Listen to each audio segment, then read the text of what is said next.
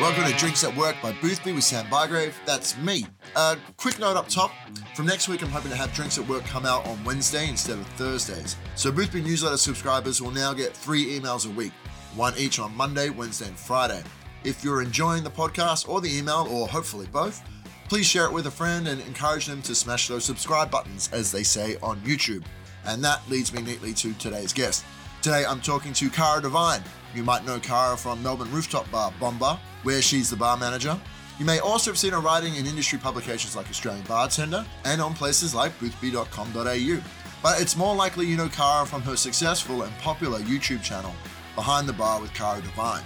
That's where she has amassed over 135,000 subscribers and puts out videos each week, some of which pull in several 100,000 views. Behind the Bar with Cara Devine is focused on demystifying the world of cocktails and spirits, and shares Cara's expertise without the bro culture and scream-in-your-face scripts that plague so much of the drinks content on YouTube.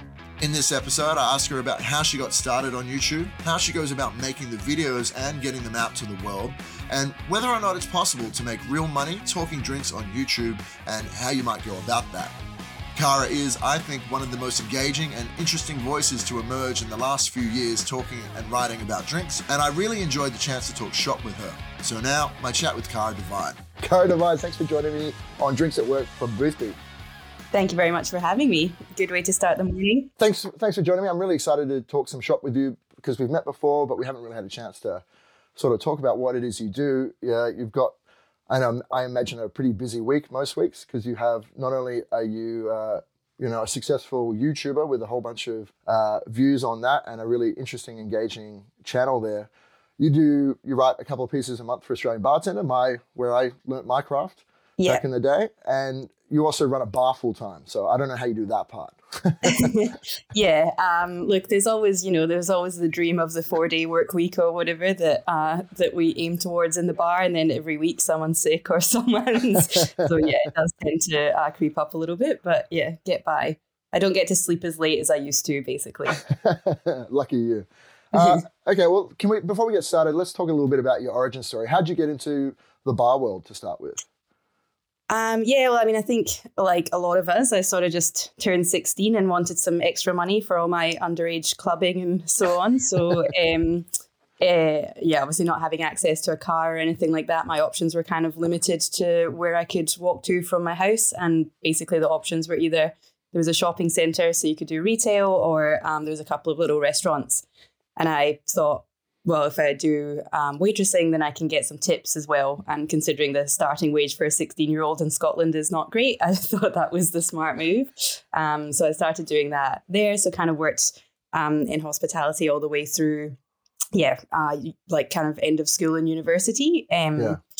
Not obviously at that point really thinking about it particularly seriously, I suppose. And I was on the floor rather than in the bar. But after I graduated from uni, I decided to go, do a gap year as all people that like to shirk responsibility do. And I went over to Canada and sort of walked into the equivalent of like the Eau de Vie or the Everly or something, I didn't have a clue. It was this like very fancy cocktail bar. And I was like, I've got a fair bit of experience. I was, best waitress 2004 at Parklands Country Club in Glasgow. And they were sort of like, look, like you probably don't quite have the experience we need to run a section or be in the bar, but we are looking for a host. Which is obviously a position that we're seeing a little bit more of now in Australia, but kind of was quite foreign to me at the time, but is a big thing in North America.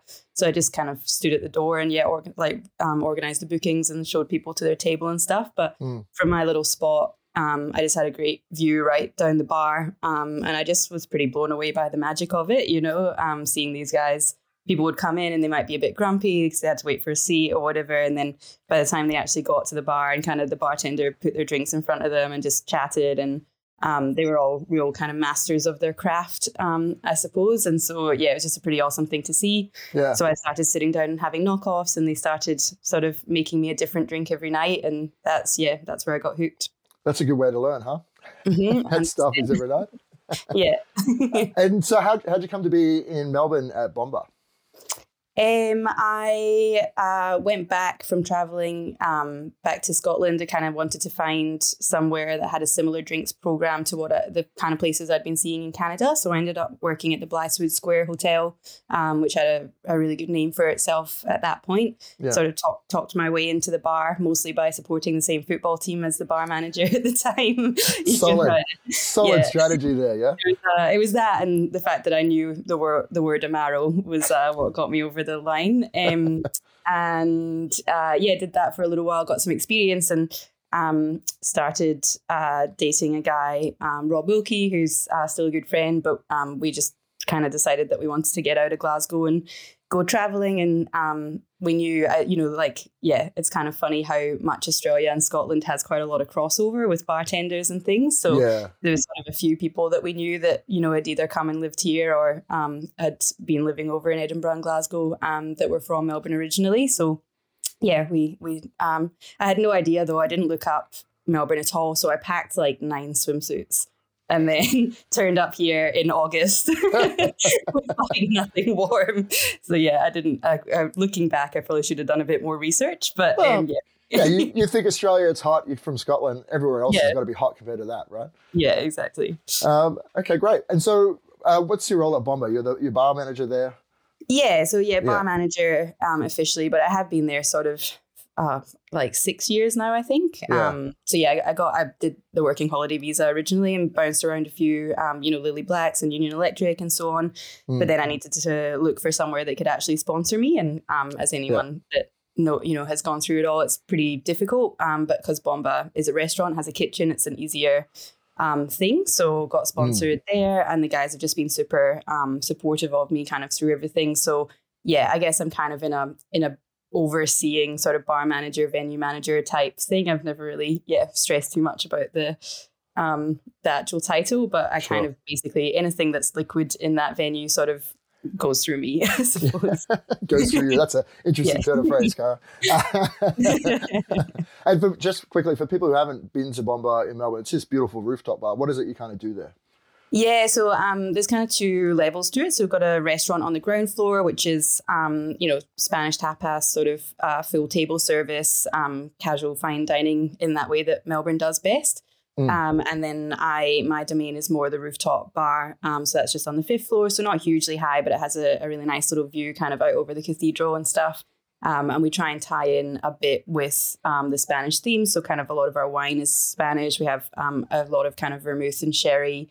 And quite kind of aperitivo, spritzy style drinks. Little tapas up there as well, but not as extensive as in the restaurant. For sure. And so give us just a sort of brief overview of what your week looks like at the moment, because there's a few different strands to what you sort of do. Yeah. I mean, honestly, I really should probably have it a bit more organized, but usually I'm off sort of Sunday, Monday, Tuesday is the dream at the moment. Sunday, obviously, as it is for a lot of us, tends to be a bit of a fun day. And then Monday, I usually have to kind of try and drag myself out of bed and get some work done. So I usually film for YouTube sort of once a month. But do try and get ahead a bit in terms of scripts and things, because otherwise it ends up being a lot sort of right before it. So it's kind of nice doing with Australian Bartender just now as well. I definitely do a bit of overlap where if I'm writing something for one of them, then I might kind of redo it in a slightly different way, but using a lot of the same research, I suppose, for the other one. Yeah, work smarter, not harder. It's all about repurposing. Basically just a lot of writing. So writing the scripts every week. We upload a video on either Tuesday or the Wednesday. So I kind of have to schedule that, which includes sort of going through and adding all the cards and subtitles and things like that. Then Bartender Magazine, I kind of do 2 articles a month as well. So that's it's not too much. So I'll usually just kind of get my assignments for that 2 weeks out from the due date and try and do 1 a week. Kind of until I need to send it over. And then kind of a Bomba from Wednesday through till Saturday is the usual pattern. Nice and busy. Let's start with the Australian Bartender stuff, and then we'll get to YouTube in a moment.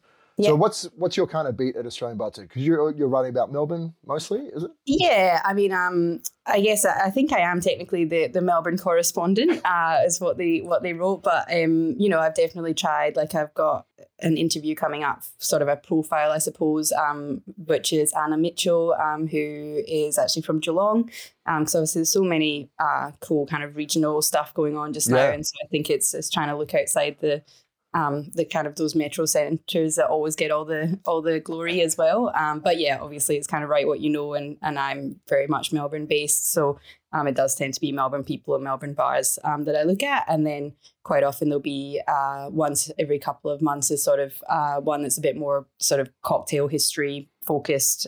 Sure. I did one on the Sidecar and the Brandy Crusta. And then, this month I'm working on a couple of whiskey cocktail kind of ones, just fitting in with, I guess, whatever the edition theme is. Yep, yeah, I know it all too well. How'd you get into the writing side of things? Because YouTube came first, was it? Or were you doing some writing before that? YouTube came first really when it comes to drinks. I have always been, I guess, if you'd asked me what I wanted to be up until I was about 18, I would have said an author. So I've always enjoyed writing. And then I guess during lockdown, actually Sean Baxter kind of approached me about doing some stuff for Never Never for their blog posts and things on the website. Which was really cool. I guess just because he was like, well, you do all the YouTube stuff and obviously you write the scripts for that. So even though I was definitely like, I don't really have any experience in it, he figured I would probably be okay. So I think having someone like that give a bit of confidence in you is obviously always great. Yeah, he's a smart guy. He knows what he's talking about. Yeah. Yeah, I was like, it was at Diageo for however long, he knows a thing or two about marketing. So if he thinks it's not that bad, then I'm pretty happy with that. And then actually, obviously yourself, when we were doing the scholarship thing, you did the whole kind of writing on drinks workshop, which I really enjoyed, and sent in the whiskey piece that you published in Boothby. So thank you very much for that. Oh, that was a wonderful piece. That was a really moving piece, I thought. So.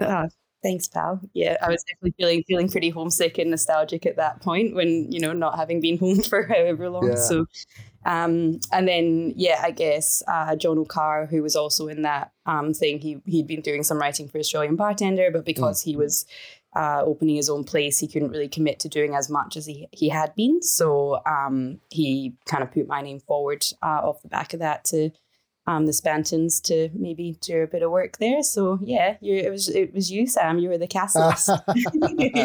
Oh, that's very kind of you to say. Play to the host. Awesome. Okay, well let's get into the YouTube thing, because you've got a channel with when I had a look, about 135,000 subscribers. Yeah. Some videos up into the many hundreds of thousands. It's been going for what, 2, 3, maybe more years now? Yeah, I should really check that, actually. I think it must be 3 years now. It was definitely a while before the pandemic, right.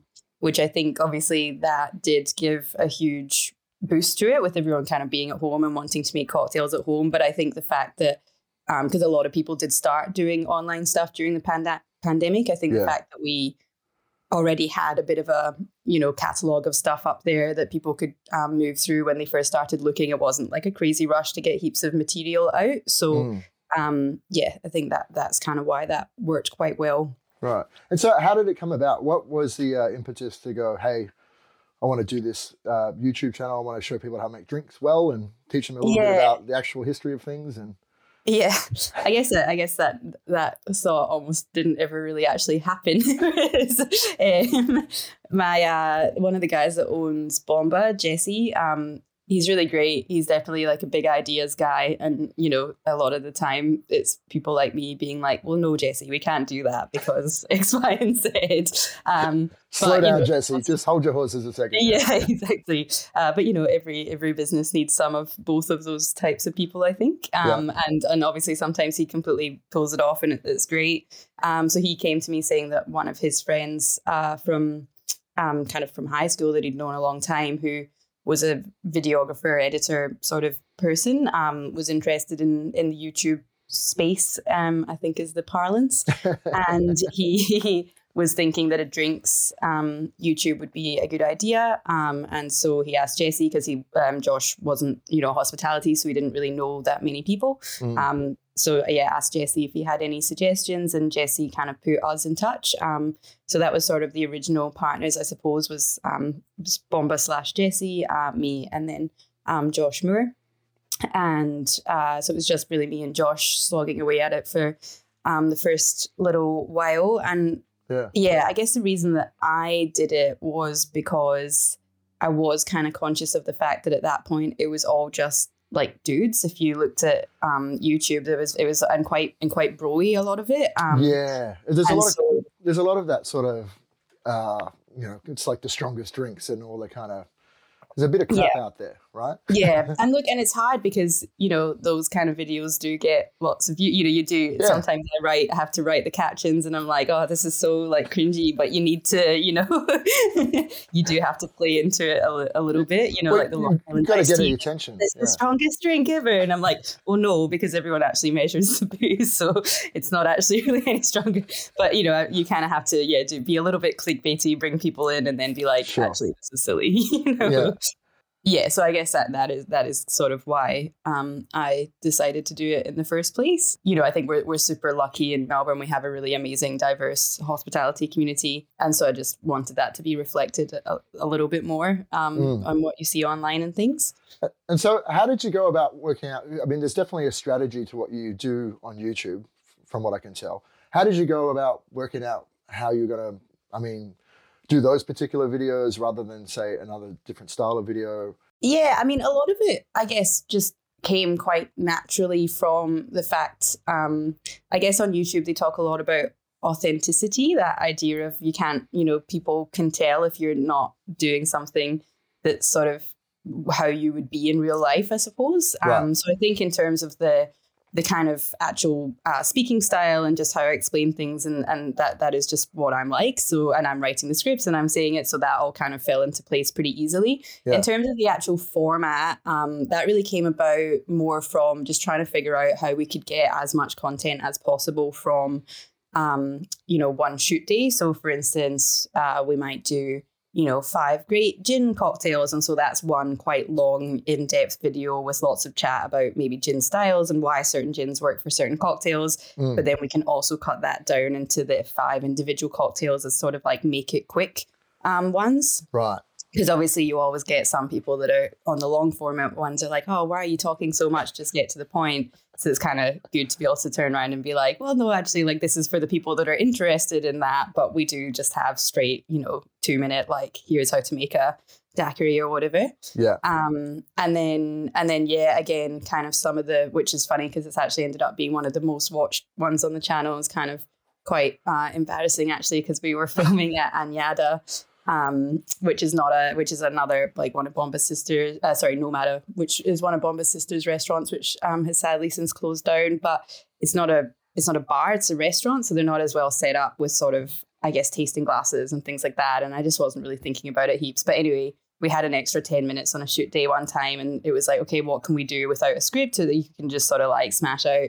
So I did like how to drink whiskey like a boss, which was kind of, like different styles of Scottish whiskey and how to order it and, what neat means versus whatever. But I did drink it neat out of a tumbler. And so the amount of abuse that I got from that was like... Yeah, really? Oh, well, yeah. Just a side note, do you have a preference? Are you a Glencairn person or are you quite happy with the tumbler? I like a little stem. I like a little Copita style. Yeah. Is what I drink from at home generally, your little kind of snifter glasses. Yeah. But yeah, I do think it's pretty funny. Like my fiance's, a pretty big whiskey person, but he likes it out of a tumbler for just drinking whiskey in bed. And it's not something that he's like, really like nosing and really kind of evaluating. If it's just a nice, well-known dram, just drink it out of the glass that feels good in your hand, I think. Yeah. And so how many views did that drink whiskey like a boss video get? Because it's quite a few, right? I haven't honestly checked in recently, but I think it was like a good few 100,000. That was one that really kind of spiked quite a lot past, I guess, which is, is when it starts getting a bit weird as well, because there's a lot of people then, I guess, see it that aren't really...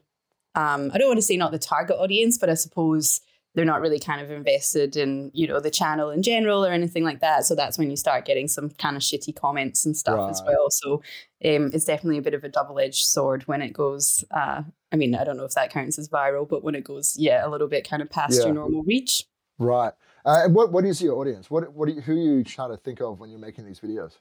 I mean, for me, what I did really want was, definitely wanted it to be a resource for bartenders starting out, especially, you know, maybe kind of female bartenders or other people that just maybe don't always feel as comfortable kind of winging it or, you know, or asking for help or whatever in the first place.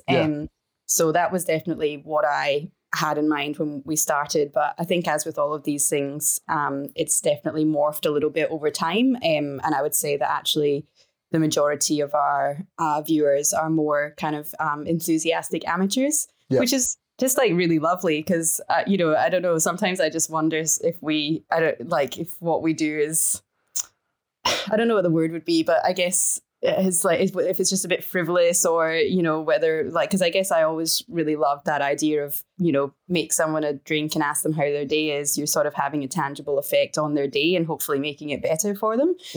But obviously all through the, you know, especially through the pandemic and all the masks and the regulations and, you know, telling people what not to do all the time and stuff, it definitely started getting a bit exhausting. So then when you have people sort of being like, oh, you know, I made this drink that, like, you know, I went out and bought the bottles and it's delicious. And, you know, you're like, okay, cool. Like it does make people feel happy, I think, to kind of drink good things. And I think I have seen on your Instagram stories, you sometimes reshare when people have tagged you in a photo that they've made from one of the videos.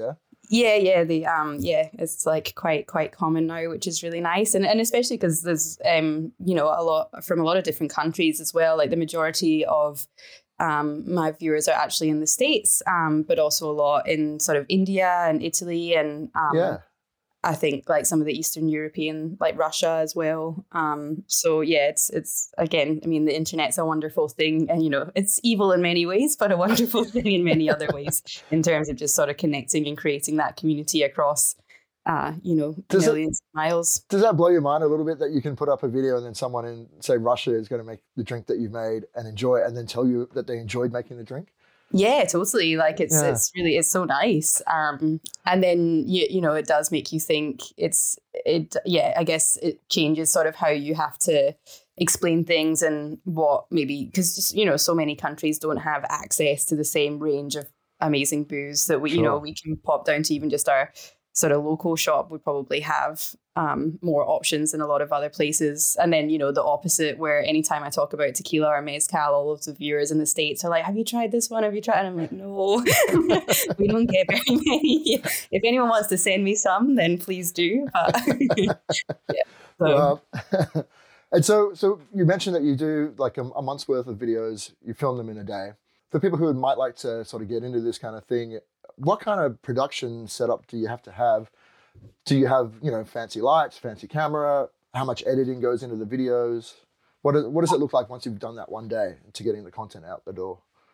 Yeah, I mean, like, I do have to be honest, like, I'm so lucky in terms of the quality of the production that has been used on Behind the Bar. So, you know, as I said, Josh, who was the original partner, he, you know, is a very well-renowned cameraman, I suppose, who had all of his own equipment.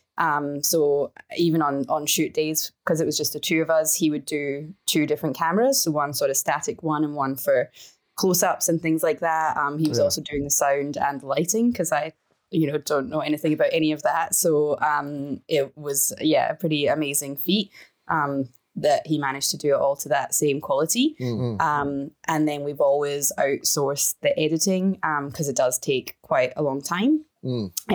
So yeah, that did take a bit of initial investment from the guys at Bomba. You know, it wasn't, we weren't just sort of, I guess, doing it off our like iPhones or whatever. So there's obviously some pros and cons to that approach. So Josh has kind of left as a partner, but I now actually have like a media company called Brunch, who have sort of taken over his third of the partnership. And so that's there's a couple more people around on shoot days, and everything's a little bit more dynamic. We've actually started filming at their studio so that, their kind of bump in and bump out is much less intensive than trying to do it in one of the restaurants. And, we don't have to deal with where like chefs coming in to check the sourdough starter and all that kind of thing. It was always a bit of screaming chefs, yeah.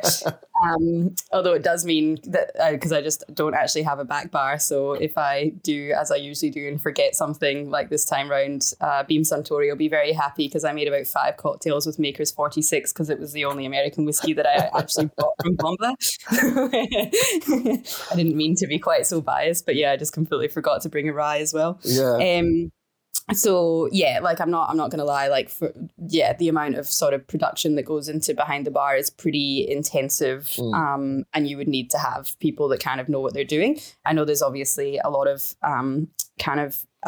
programs and things out there that make all of that stuff a lot easier. And I definitely keep meaning to try and get my head around some of it so that I'm not quite so useless with all of the back of house stuff. Yeah.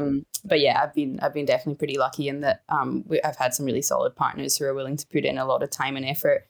And so with the, I guess in terms of the financial aspects of it, it basically means that our ad revenue from YouTube and stuff pretty much just gets fed right back in to cover the editing and things like that. Yeah. And then it's kind of just like sponsorships and things that are above and beyond that. So it's basically sort of self-sufficient, but I'm not retiring on a yacht. Yeah, well, that was my next question for you. Can you make money making videos on YouTube for this sort of thing? I'm sure you can. I haven't really. No, it is a bit of a beast in that obviously the more you upload, the more, you ad revenue you get and all that kind of thing. So if you were happy, sometimes I wonder if we should have just sort of kept it all a little bit more low key and low cost and sort of just pumped them out a bit more. But I guess I'm a bit of a perfectionist. So I do like having a pretty like high quality production. So yeah, really now it's getting to the point where we're big enough that we are being approached by, some sponsorships and so on. So, it's, as I said, it's kind of at the tipping point now of about being, self-sufficient. But yeah, it's not a cash cow, I think, unless, I mean, maybe if you actually, maybe I just need to bite the bullet and give up Bomba and just do it full time. Like, I don't know if there's a tipping point there of if you actually just put in, heaps of effort. But I think doing it the way that I am, where there's only so much sort of time and content that I can actually produce in a month, it's always just going to be a bit more of a side hustle, I imagine. Yeah, right. Yeah. What sort of point did you realize that the channel was growing a bit? When did you start getting some significant views? It was probably kind of right at the beginning of lockdowns and things. Right. So sort of, I mean, I guess it's funny because you get excited at, I remember like, obviously we got so excited when we hit like 10,000 subscribers and then it kind of, did sort of spiral up from that quite quickly. But I think definitely kind of the worldwide lockdown sort of in, March, April 2020 was definitely a point where it started to get some pretty decent numbers going. Yeah, with everyone sitting at home. How did you sort of get the word out there that you had the channel? I mean, I remember you post links on Facebook. I think back when you were getting started, I remember seeing those a fair bit. And you wouldn't put the videos on Facebook so much, but you direct them to the YouTube channel. Is that right? Yeah. So, I mean, I think Facebook's a whole other, I mean, again, talking about editing and stuff like that, we've sort of talked about going back and cutting a lot of the old footage, but you need to, basically every single platform has slightly different technical specifications and also just like your like attention spans, I suppose. Like I think people will watch like a 12-minute video on YouTube, but they won't watch a 12-minute video on Facebook or, Instagram doesn't even support it sort of thing or TikTok. So we've definitely thought about repurposing across different platforms, but really at the beginning we just used YouTube as funneling everyone to YouTube and using the other platforms just as sort of to get the word out there a little bit. Right. But I mean, like... Do you have to do that so much anymore? Because because you now have that subscriber base on YouTube, or are you still trying to use the other platforms, I guess, to market that you've got new videos out? Yeah, we still I still use Instagram, and I guess Instagram and Facebook. It sort of posts the same to each account every time we put a new video up, and we've also started doing the little collaboration with Fever Tree, which is just like some cute reels about sort of different gin and tonics and garnishes sort of thing on Instagram. So hoping to do a little bit more of that as well. And then everyone keeps talking to me about TikTok, and I'm so far resisting. But I mean, I don't actually even have it. Like, I just don't think that I need like yet another app that's just going to take up all of my time and attention. That's it, right? There's quite enough attention. Yeah, there's quite enough attention hogging apps out there already. But I mean, I had Jane Ryan from Difford's Guide on the podcast last week, and that was a really interesting chat in that just the way that you can reach all these people on TikTok that, I don't know, whatever it is with their algorithm that just blasts it out there. And you can apparently go from a small sort of subscriber base or follower base to these ridiculously large views. Yeah, and I mean, obviously she's making really fun stuff. I think that's like perfect for that platform. But I think the good, as far as I understand, the good thing about TikTok as well is I do think that you actually get paid more, basically, for like if you get a lot of views and things. Is it's a more of a lucrative one. But I haven't honestly delved into it too much, but from what I understand, it's the creators on there are a little bit better remunerated if they get a lot of views and things. So that's obviously quite appealing as well. So how do you go about monetizing this stuff? I hate that word, monetizing, but it's what everyone uses.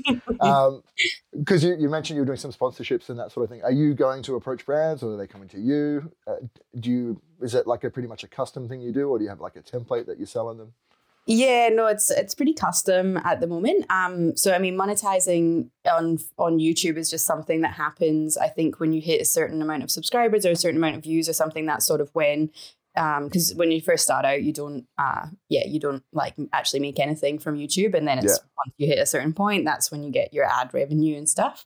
In terms of kind of working with brands and things, it's obviously something that I do want to be sort of careful with, because especially where it's booze brands and things, I definitely don't ever want to, be putting my like face and name to anything that I don't actually think is good. But we've had some really like fun ones. Mr. Black did quite a big push on a few different, with a few different kind of cocktail YouTubers and things. And so we did one with them, and that was kind of one of our first brand collabs, as they like to call them. And there's a whole lingo. I mean, you're talking about me being busy. It is kind of funny because there's this whole I don't know what the word would be, industry, I suppose, of people that sit between brands and creators. So I guess kind of middlemen that try and match you up with brands and things. Yeah. But they all, I guess that's their full-time job, would just be like sitting out there. So they'll like send me an email, and then if I haven't replied by like the next day, they're like, just following up on, and I'm like, I just did a 15-hour shift. So I wasn't actually in my emails on a, Friday at like 4:00, surprisingly enough.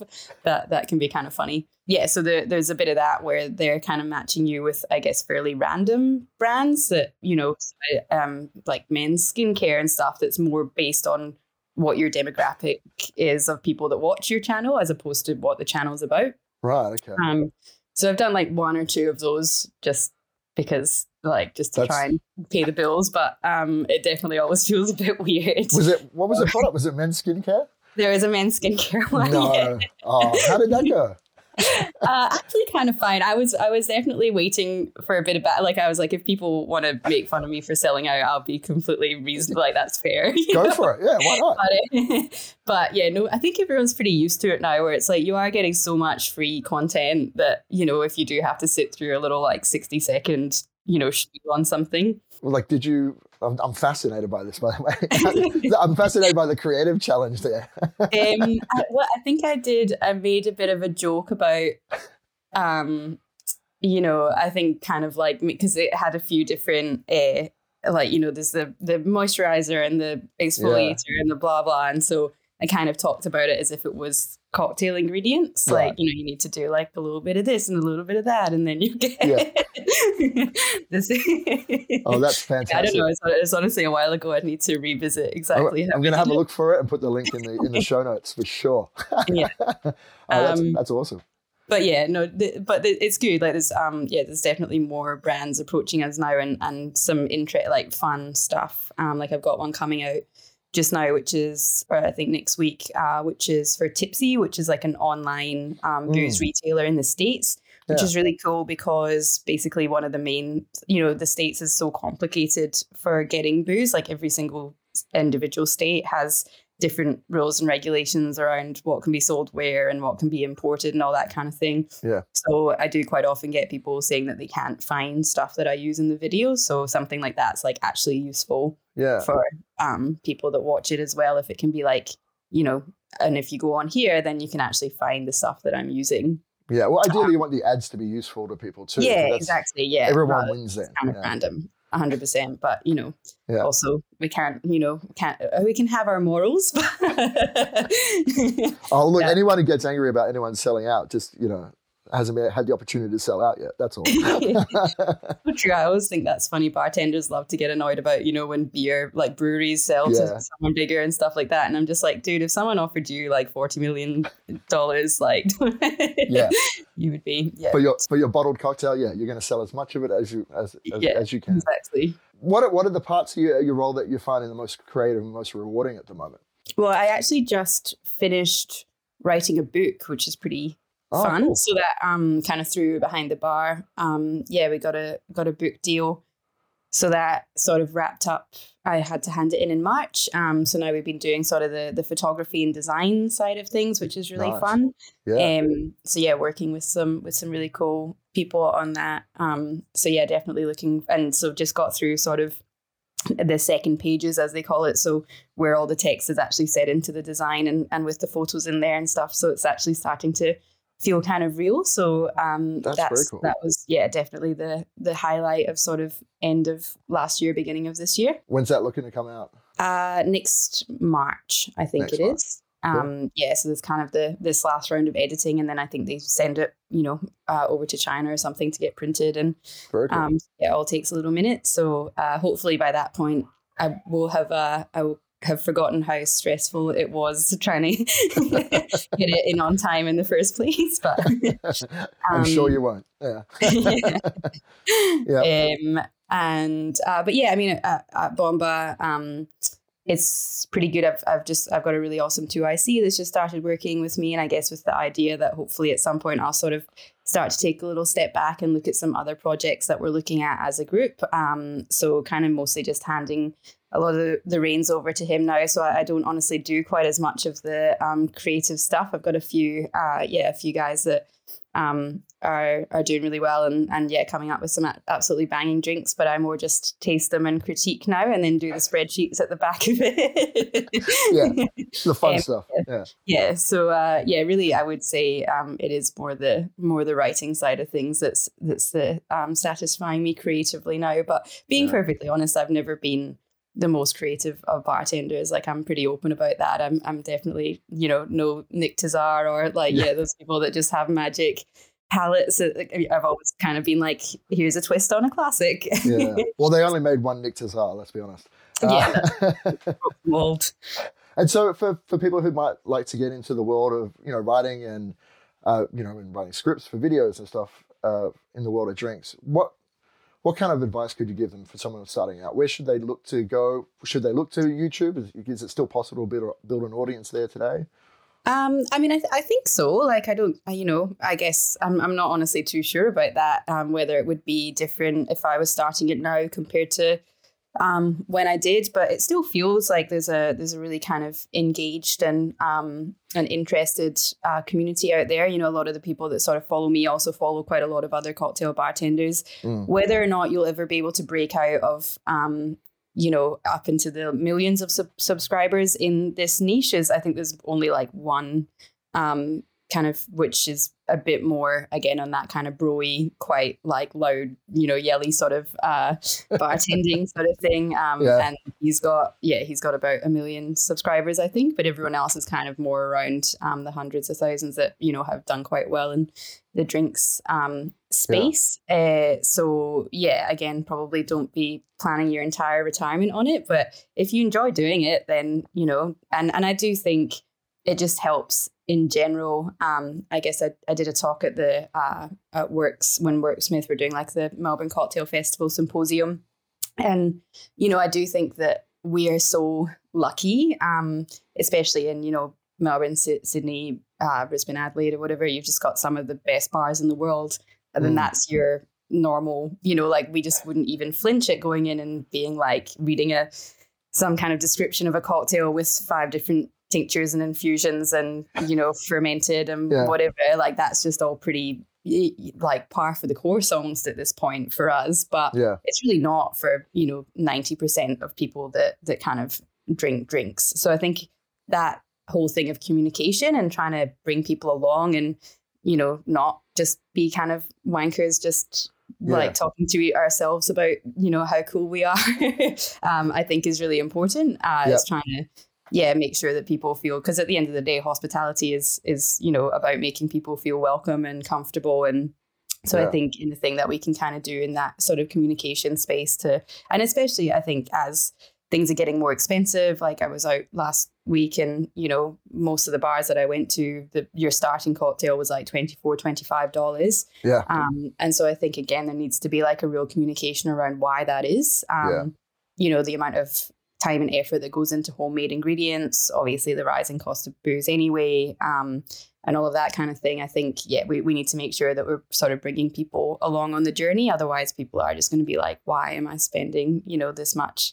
If they just don't really get it. So, I did want to say too, by the way, just while I thought of it, congrats on the top 10 nomination at Tales of the Cocktail for the YouTube series. That's huge.